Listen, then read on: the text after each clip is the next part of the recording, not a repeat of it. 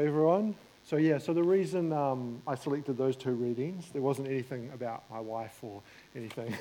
Sarah was laughing when you were reading that first passages.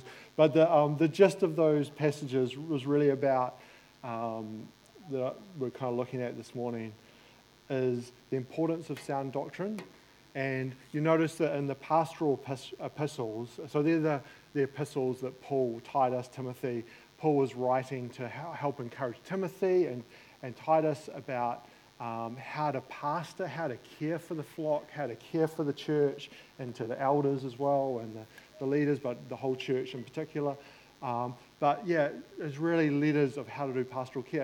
And this idea of sound doctrine just keeps coming up time and time again in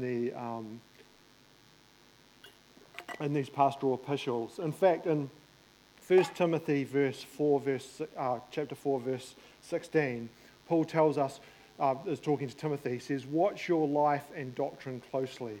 Persevere in them, because if you do, you'll save both yourself and your hearers." So, all through the Bible, we see that doctrine and godly living are closely tied, and that in fact, good theology doesn't necessarily, but bad theology leads to a bad lifestyle, but good theology can lead to a godly life, a life where the fruit of the Spirit is evident of love, joy, peace, patience, kindness, goodness, faithfulness, etc. So good theology is important as we're going to look at. So that's why we're doing this Statement of Faith series. And we're starting with the first three. Now you may not have seen this because, as Craig said, it hasn't been on our website, but Sarah this afternoon is going to chuck it up on the website. So, and at the back, if you're interested what the Statement of Faith is, it'd be a good idea to read it, right? Because if you disagree strongly with all the points, then maybe we're not the right church for you, right? So it's always a good thing to actually read when you're checking out a church or thinking of going to a church. But the Statement of Faith is down on the back as well, if you want to grab it on the way out to have a look at it.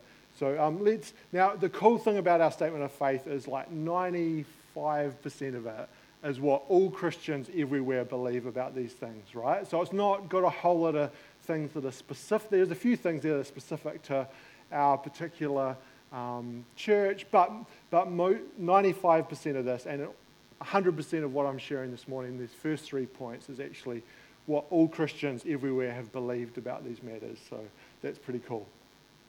So let's have a look at the first one here.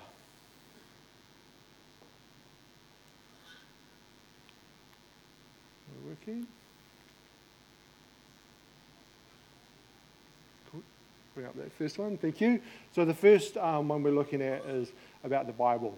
So we believe that all Scripture is infallible, divinely inspired of God, without error in the original manuscripts, and is the only true guide for Christian faith and practice.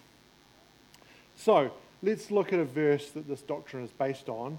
2 Timothy 3 verse 16 says, "All Scripture is God-breathed and is useful for teaching, rebuking, correcting, and training in righteousness." So we see in this verse that all Scripture is God-breathed, right? And since God cannot lie, would you agree? He cannot make a mistake because he knows everything, right? Then that follows, therefore, that the Scriptures themselves are also infallible, or they're without error in the original manuscripts. And this truth, you might say, well, how is this practical? How does this apply? Well, this truth is so important because it means we can trust the Bible, right? We can actually trust what we read. When the Bible tells us about salvation, how we're saved, we can trust that what it says is true, right? When it tells us about who God is, we can trust that it hasn't been distorted by human biases or different cultures that it was brought in. It's true what it tells us about God. It tells us about what the best way to live our lives on this planet Earth is, right? We can have full confidence that the Bible is true and all what it teaches us about life, about Christianity, about spirituality, about everything. So that's, I think, a pretty awesome point for the first point there. Secondly, in that statement, it also, at the last part of it says that the Scripture is the only true guide for Christian faith and practice. And I think this is really important because, the Scriptures are our final authority, right? Ultimately, it doesn't really matter what I as a pastor, or Craig as a pastor, or the elders say. It's what the Bible says. It's our final authority, right? By coming to a church, you're not ultimately, like, leadership is important. We're going to talk about that later. But ultimately, our final authority isn't the leader. It's also not what works. It's also not pragmatism. It's the Bible that's the final authority, right? So I love it when someone comes up to me. It hardly ever happens, but someone comes up to me and says, "Hey, Chris, have you thought about, I heard when we were preaching, and I'm not sure about that, and what do you think of this verse," right? If they actually pulled me up on something I'd preached, I'd be overjoyed, right? As long as they're not doing it in a nasty way. So please do, because it's not the preacher that's the final authority, it's the Word of God itself. And I think it's even more important when we start to think about our own lives. Like, how much do we conform our lives to the Word of God? And are we willing to be challenged, right? When someone comes with a new idea, or maybe they're from a different Christian tradition, and they say, "Hey, actually, have you thought about this? Have you thought about from the scriptures this?" Or are we willing to have our beliefs, our practices, the way we do things, how we live our lives? Are we actually, at the end of the day, are we really willing to have them challenged from the Word of God? Or are we just kind of stuck in a rut and just done Christianity the way we always have, and are we really informed by tradition and what people say to us rather than the Word of God? And so that's, I think, the real challenge here. Scripture is, as 2 Timothy 3:16 tells us, it's God-breathed, and it's useful for teaching, rebuking, correcting, and training in righteousness. What are our options? If it's not Scripture that drives our understanding of church, how we do things, it's so easy for it to just be whatever's popular, or pragmatism, whatever works, or whatever gets people through the doors, right? Whatever makes them feel good so they keep coming, right? That's easy for that to end up becoming what drives it. But whether it's our feelings, whether it's our hearts, whether it's all our individual ideas about things, they're all flawed. But the Word of God is perfect, right? It's a double-edged sword dividing between soul and spirit, bone and marrow. So remember that. Go to a Bible-believing church and a church, and I believe our church is one of those churches that puts the Bible as the final authority, not just our human traditions or the way we've always done things. So that's the first point, the Bible. Let's move on to what we're going to spend most of the time on, the Trinity. So point 2 of Agora's statement of belief. And like I said, both these statement of beliefs are believed by Christians everywhere. So let's read this one. We believe in one God, existing eternally in three persons, the Father, the Son, and the Holy Spirit. And that these three are the one God, having precisely the same nature and attributes, but distinct in role and activity. I want to come back to that, but let's look at the third point, which is definitely related.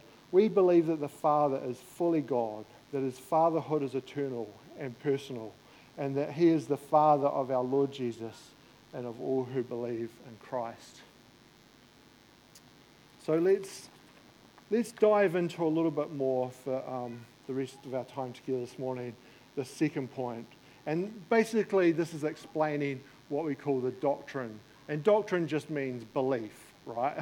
Basically that's what doctrine means. And same with theology. Theology means theos is the Greek word for God, and ology, like, whether it's biology or whether it's any ology just means the study of, right? So it's the study of God. That's all theology means. So this doctrine or theology of the Trinity is a distinctly Christian belief that God is three persons and one God. And each member of the Trinity is co-equal and co-eternal. So notice in our statement of belief that the equality of the three persons is actually inferred by the fact that they have the same nature and attributes. But it says they are distinct in their role and activity in relation to creation. So what does that distinct in role and activity mean?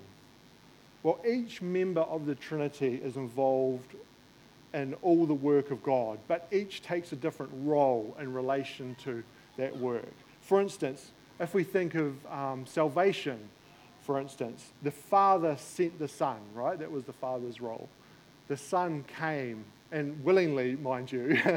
It wasn't like the Father forced him to. So the Son willingly came and died for our sins, right? That was the Son's part in our salvation. And then the Holy Spirit applies that work of salvation to our hearts, right? He changes our hearts when we're born again, and then he continues to change our hearts over time, which is called sanctification. So yeah, every part of the Trinity, one member may take a more prominent role, but every member of the Trinity is involved in every work, but they often have a distinct role in relation to humanity or creation. So there's many verses actually that talk about the Father, Son, and the Holy Spirit and actually apply a quality to each of them. And Craig's already read the one this morning, so we don't need to say heaps more about it, which is good because we've got a lot to get through this morning. So this is an amazing verse, one of my favourite Trinitarian blessings in Scripture.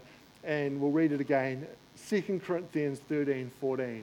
Notice that the blessing is from each member of the Trinity. This blessing from God is from each member.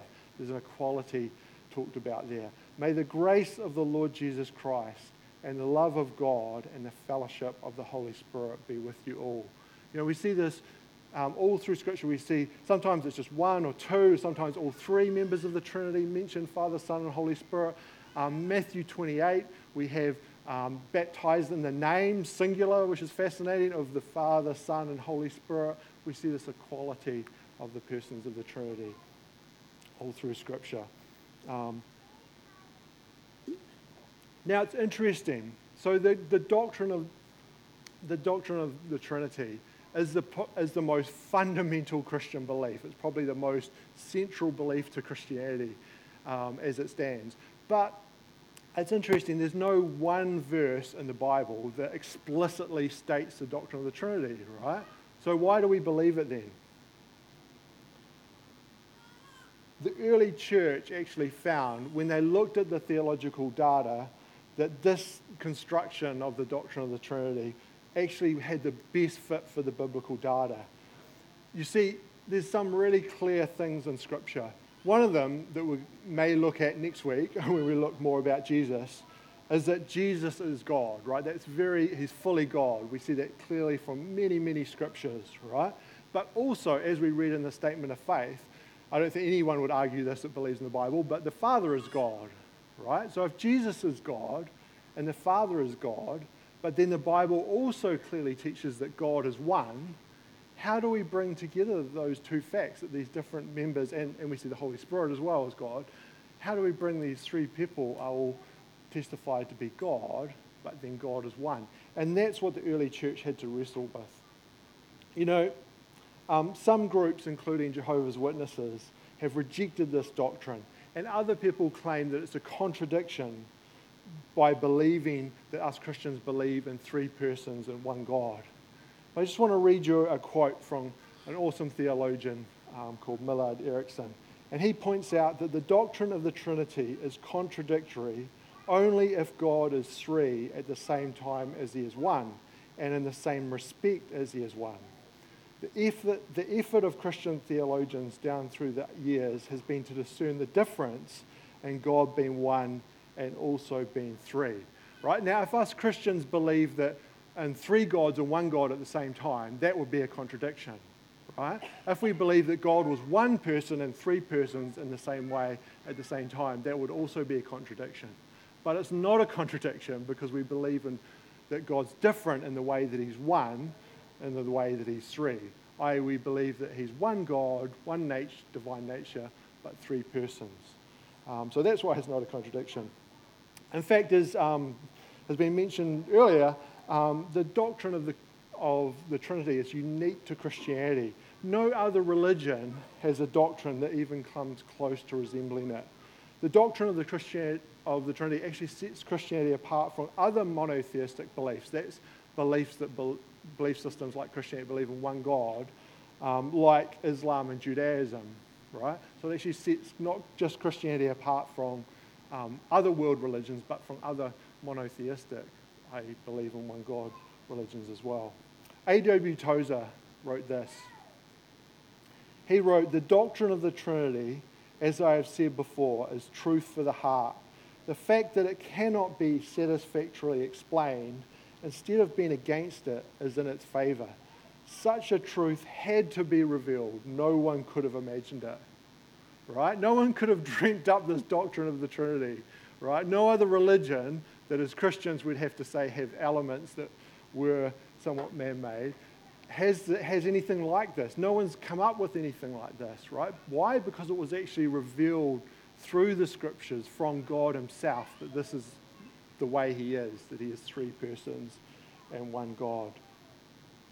Now, it actually took the early church, as I said before, a few centuries to actually clarify and fully form the doctrine of the Trinity. And on the way, they encountered several inadequate explanations in their journey to understand how God is three persons and one God.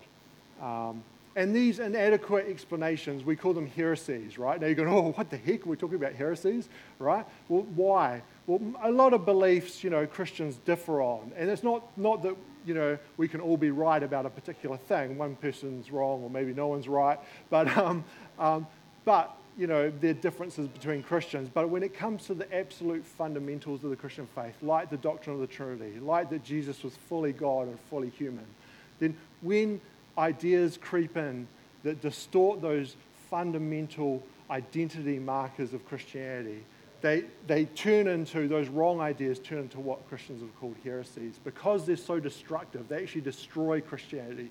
They destroy, potentially, not always necessarily, depending on how bad the heresy is, but it can destroy people's relationship with God. It can not lose their salvation, but it can lead to people not coming into a saving relationship with God in the first place, right? It can detrimentally affect the church. And so distortions around the doctrine of the Trinity, because it's so crucial and foundational to Christianity and our understanding of who God is and salvation, are like that.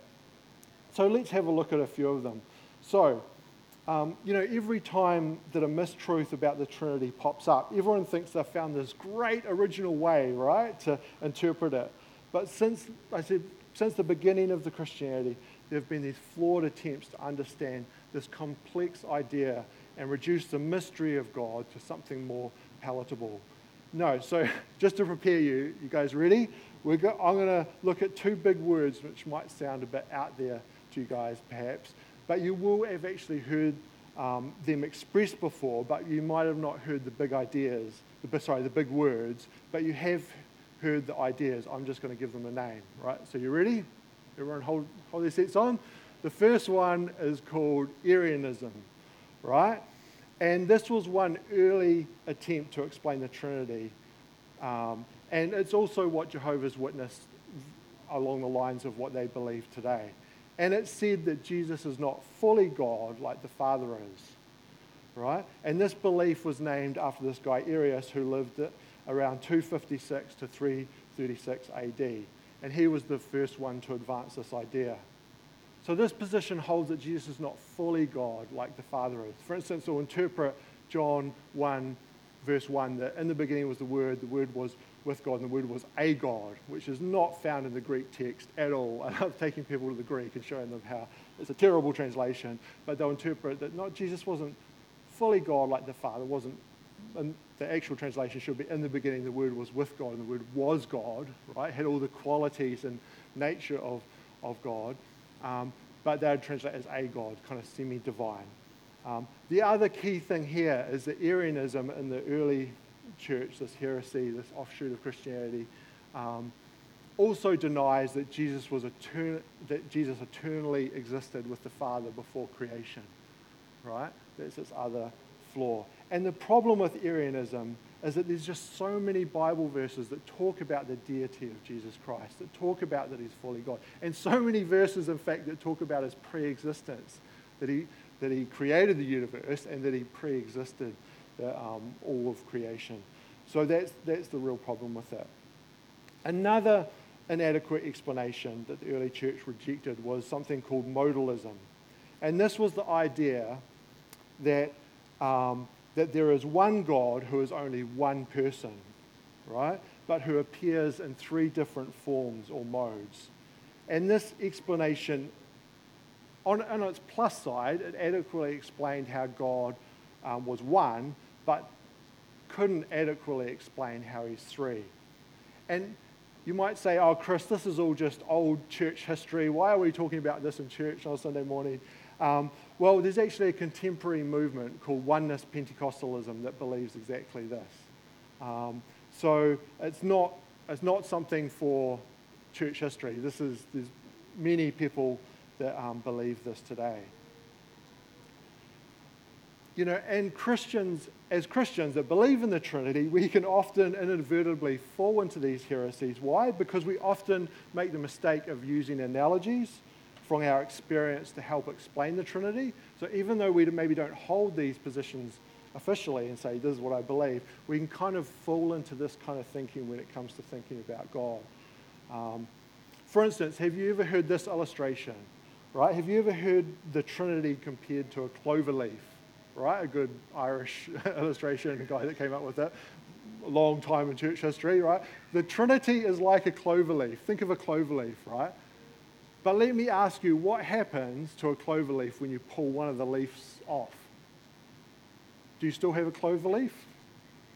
Yeah, you kind of do. It might not be three-headed clover leaf, but you have a two-headed clover leaf, right? Sorry, I should have said a clover leaf with three bits, right? And the problem here is that you can separate a leaf off and still have two leaves, right? But the problem here is that God is not like that. You can't separate the Son from the Father or the Holy Spirit and still have God, because they all share the same divine life and nature and can't be separated. So this heresy was fittingly called partialism, right? So that was one kind of distortion. And so all these analogies from our experience actually end up falling into one of these. What's some analogies you guys have heard for a little audience interaction? What analogies, if someone, maybe it was at Sunday school, maybe it was at church, what's one way that people have tried to use an analogy to explain the Trinity to you, or that you've heard of? Shout it out.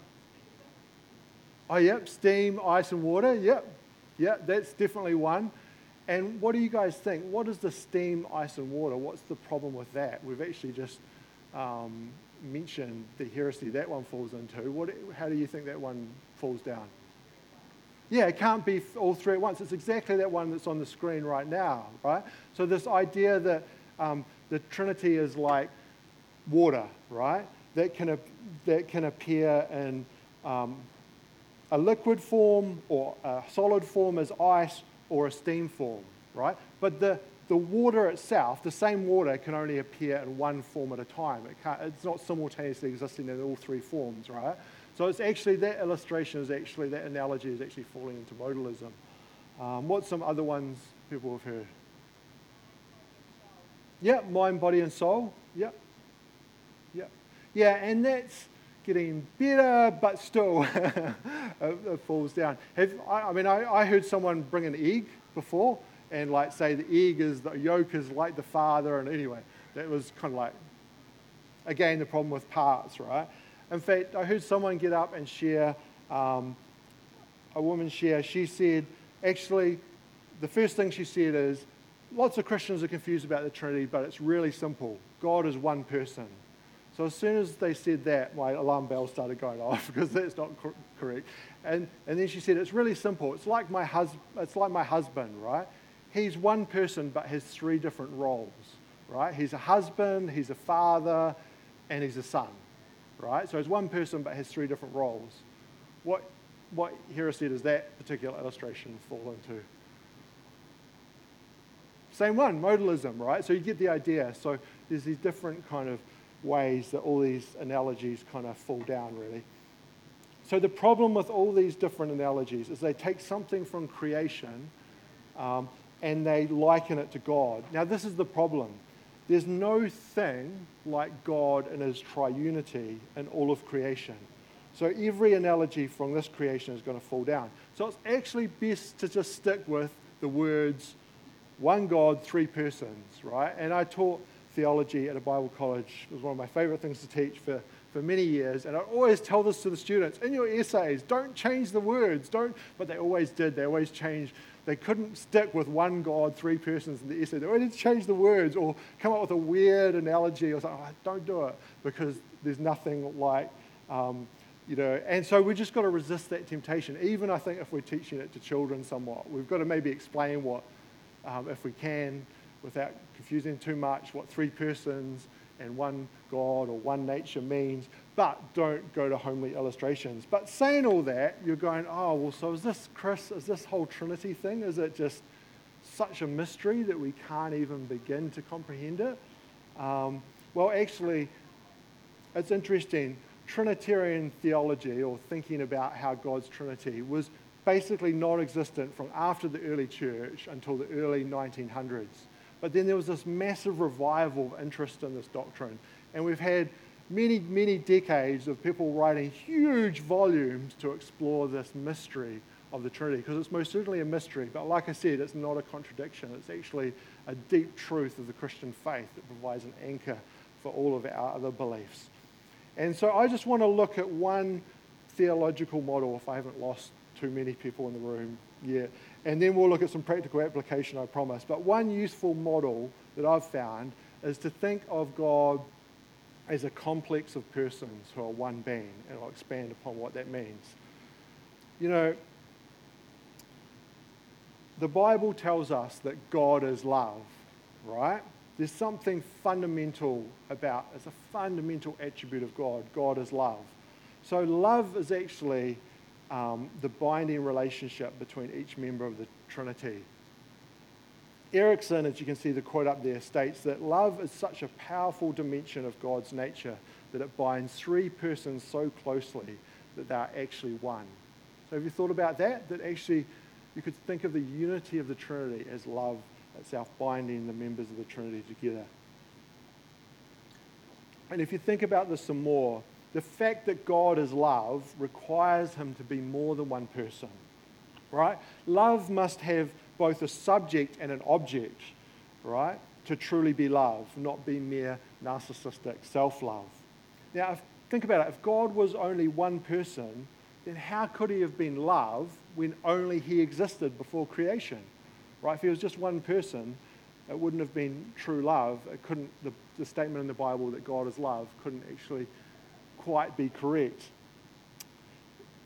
because there would have been no other persons if God was only one person for him to give love to and receive love from. But if God is love, as the Bible states, and three persons before creation, then the Father loved the Son loved the Father before there was any other beings in the universe, or a universe in the first place. The Son loved the Spirit, etc. So God could express and experience this divine love between the different persons of the Trinity. Now, if you're like me and you love to really ask questions, maybe you've thought, why is the Trinity three persons, right? Why isn't it a biunity of two persons? Have you ever asked yourself that? Why is there three persons in the Godhead, not two? I mean, this is getting into some mystery territory, but thinking about it, there's actually a dimension of openness and extension found in love between three persons that's not found in a love relationship between two persons that's more closed by nature. That's not saying, I mean, God set it up for us to be married. We're not critiquing that in any way. We're not marriages between a man and a woman. But what we're saying is there's something more open about three. And God, by nature, is a divine community, of an open community. So the idea of the oneness of persons of the Trinity as that of love may seem incorrect, however, if we think in terms of imperfect and limited human love. So think about human love, right? It has certain limitations.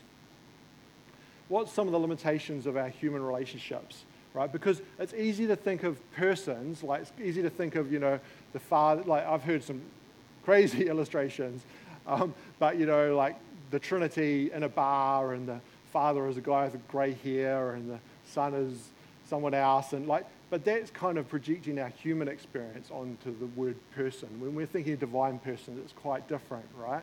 Humans, as human persons, we're separated by our bodies, right? How do you know I'm Chris? Because you see my face and body shape, you know I'm Chris, right? How do I know you're Bob? Because I see the body of Bob, right? We know each other from the fact that we can distinguish each other, which is really useful, right? If we were just spirits floating around, well, we couldn't see each other because it would all be invisible. It would be really hard to distinguish each other from one another. So having a body is very useful in human experience, I think, for lots of good positives. One of the downsides is, though, as a human being, our communication rate is limited to X words a minute, right? Now, I don't know how many people say I talk a little bit faster than normal sometimes, but sometimes I can talk really, really fast like this and tell you lots of things really fast, but it's still limited, right? I can increase the words per minute, but it's still a limited bandwidth of communication rate that I can communicate with you. Agreed? Right? And it's not instantaneous. It takes time to get there. It takes time for your brain to process it, maybe even longer in a sermon like this, but it's limited, right? But God, on the other hand, isn't limited by a physical body. And thinking about how God will communicate, well, it's most certainly unlimited and instantaneous. He has unlimited and instantaneous bandwidth, if you will, between each member of the Trinity, right? So that's quite a different person as a human person and how we operate, isn't it? Secondly, we have different experiences, right? That actually makes it quite easy for us to misinterpret each other, right? Have you ever sat down in a discussion with someone and then you're just like, what is this person talking about? Anyone ever had that experience? Come on. Yeah, or you're just kind of losing track of where they're going. And often it can be because they're coming from a very different background. They've had very different experiences. So their train of thought is quite different because they've been shaped by these different experiences, right? But did you know with God, and I know there's an exception if you're thinking about it now, we're going to get to that, but God, each member of the Trinity has actually experienced all that each other member has experienced, right? It's not just that, here's the crazy thing about God. Each member of the Trinity not only experiences what others are currently experiencing, but has also experienced all that each member has ever experienced, which is crazy when you think about it, right? Again, quite a different divine person to human person when it comes to God. Now, we'll talk about the exception in a minute. But the third one is this. If we want to think of this model of God as a complex of persons who are one being, as humans, we're naturally preoccupied with our own needs, right? We're kind of by default, not just because of the fall, but because also we're finite. We can't help but our needs are the ones, when we're hungry, it's not we feel hungry, right? We find it hard to get off our own needs, right? And that actually makes it hard for us to empathize with others, because I don't feel when Sarah's hungry, I don't feel her hunger until she tells me, right? And then being a very much a work in progress, I may be uncompassionate to her hunger because I'm not particularly feeling hungry at that moment, right? So us humans, because of the fall and we're finite, find it hard to empathize with each other. God, on the other hand, as Craig shared this morning, has this agape love, has this self-sacrificial love. God is other-orientated and he's completely secure in himself. So each member of the Trinity gives of themselves and identifies fully with each other member of the Godhead. So the one major qualification for this, as I'm sure some of you have been thinking, is Jesus, right? When Jesus came to this earth, he added humanity to his divinity, which I'm sure we're going to talk about more next week, and he became fully human, right? However, because Jesus remains fully divine and never ceased to be God, he is still a divine human person. So this still applied before the incarnation and probably applies now that he's in heaven, but he's still fully human in heaven. So you can talk to me about that later if you like, if your brain isn't fried by then. So, in summary, one useful model to think of God as a society, a complex of persons who, however, are one being. He is one being bound in love, and each person of the Trinity is unlimited by space, so has instantaneous and unlimited communication, experiences and has experienced everything all the other members do, and is other-orientated, and the divine life flows through each member of the Trinity. Did that blow your brain? It did me when I first read and started to think about how God is one God and three persons. And I love it when I get into some theology and read about these emerging from Scripture, these incredible reflections that where God's guided our understanding of him, because it just makes me want to worship, So I'm looking forward to the set of worship. Now, for the sake of time, I'm very sorry, but I've got too excited and we've gone too slow. Let's look at the practical application of all of this, because this is so important. So, how does our understanding of who God is and our understanding of His Trinity affect our everyday lives? Well, the first thing I want to say is that, I don't know if you've thought about this, but our relationship with God is not actually a relationship with one person, right? Is this obvious? But if you actually start to think about it, it's actually a relationship with three divine persons, right? We have a relationship with the Father, the Son, and the Holy Spirit.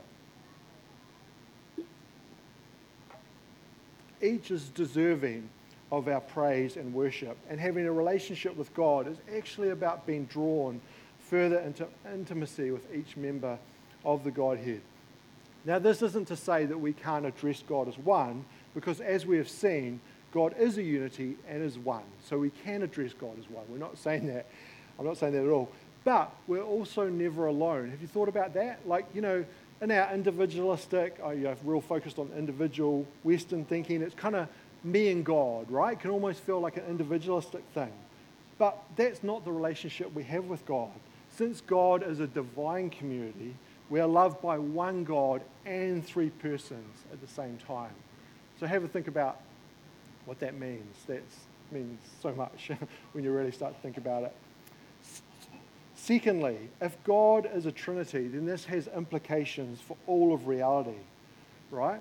If there was no God and no spiritual realm, then reality is ultimately and fundamentally physical, right? And the primary force holding everything together is electromagnetic, right? So that means that if atheism is true, our human relationships are just a freak chance of nature. My love I feel for my wife isn't real. It's just some chemical reactions. It's just some cause and effect happening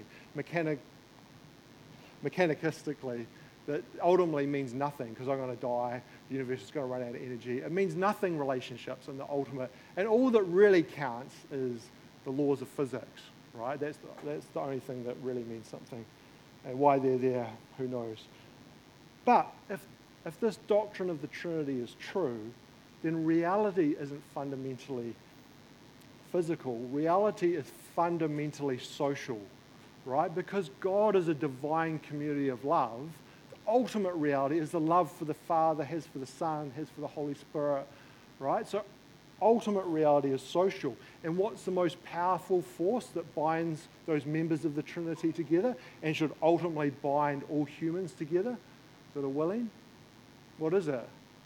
Love, right? That is the ultimate thing. Love is the ultimate meaning of life, the ultimate purpose. It's the very nature of God, right? That changes everything if that's true, doesn't it? If God is a Trinity, not just one person, one God, but if He's a Trinity.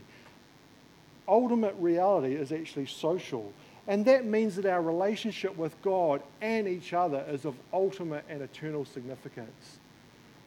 And our relationships aren't meaningless because not only that, they're going to last forever. Have you ever thought about that? Like, if I annoy you now because my sermon's going too long, like, you're going to forgive me. In heaven, we're going to be best friends forever, right? Even if I annoy you down on this planet. Likewise, the Christians that you find irritating, and even the ones that you get on with the best, we're going to have perfect relationship with forever. And that leads on to the third point, is that because God has this incredible love, equality, co-eternal, co-equal, and perfect communication and community within Himself as a divine community, that's also our model of how we should live in Christian community, right? Because every person is of equal importance because God is co-eternal and co-equal. We often take this for granted in Western society, because Western society has stressed for a long time human equality and value. But as I said before, there's no basis for that in atheism. The only true firm foundation for human value and equality is the Christian Trinitarian understanding of God. What does that mean in church? Well, that means in church that every person is valuable, that every person's gifts and perspective is important, right? Paul says this in 1 Corinthians 12, 24 to 25. He says, but God has put the body together, giving greater honor to the parts that lacked it, so there should be no division in the body, but but that its parts should have equal concern for each other, right? So as a church, if we're going to reflect this Trinitarian equality, then we're going to be very careful not to emulate the world, right? By making, what does the world do? And I'm not saying everyone in the world does this, but you're more valuable if you've got a job that's really important, right? If you contribute more to society. But in the church, as important as structure and leadership is, because the Bible talks a lot about that, it's always servant leadership that serves first, right? And in church, we've got to be careful that we don't get into, titles like the Grand Reverend Pastor Chris, or the amazing, talented usher. You know what I mean? Like those titles, that self-importance. It's just our human nature for that to creep in and us to start to value people for what they can do rather than who they are. But just listen to what Paul said. Read that whole passage in 1 Corinthians 12. He says that God actually elevates those parts that lack honor because of our human nature and the fall, and that he actually elevates them in the church, right? So that all parts may be concerned with, have equal concern for each other. And then finally, we're just going to do some questions here. So just talk about these for 2 minutes. But finally, the Trinity provides our ultimate model for Christian mission. So have a think about this first question for 2 minutes in pairs, threes. God is actually attempting to draw all of creation that are willing into this divine community of love, right? So mission, outreach, evangelism is fundamentally relational. It's ultimately about God's work of drawing people into relationship with himself. And how does he do that? Well, he uses us to lovingly preach the gospel and show people their need for forgiveness and for relationship with God, but certainly not aggressively or harshly preaching at them, because that goes against the whole heart of mission and what the whole thing's about. But, sometimes it requires courage to do that. That's the heart. The heart of mission is a Trinitarian understanding of this whole creation. The whole story of redemption is about God drawing all that are willing back into this divine community of love. Now, I've got to say that doesn't mean we become divine. We become who we're made to be, humans in relationship with God. But can you see my point? He's drawing us back into this community of love that he has in perfection. So talk about, to finish with, 2 minutes, 3 minutes with the person next to you. If you don't want to talk and you're over it, just stare at the screen and the person next to you will know that, or they'll see the steam coming out your ears, so they'll know not to talk to you. But talk about that for 2 minutes and then we'll finish. Just real quickly. Any thoughts? Is there any burning questions about something I've said, or any thoughts you guys had you'd like to share back, feedback to us? Either of those 2 questions spark any? How do you think our understanding as God as a divine community, attempting to draw all of New Zealand into community with himself, change the way you see mission? Anyone want to say how they answered that?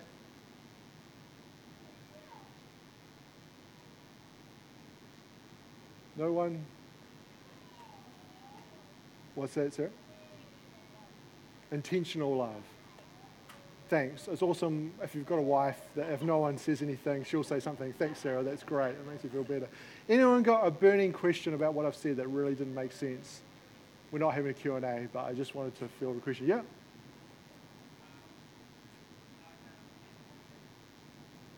You say you couldn't understand? Yeah, sorry about that. We'll have a chat later if you like, and I'll try and explain it a little bit more. So, cool. We'll do that. Sounds good. All right. No, that's it.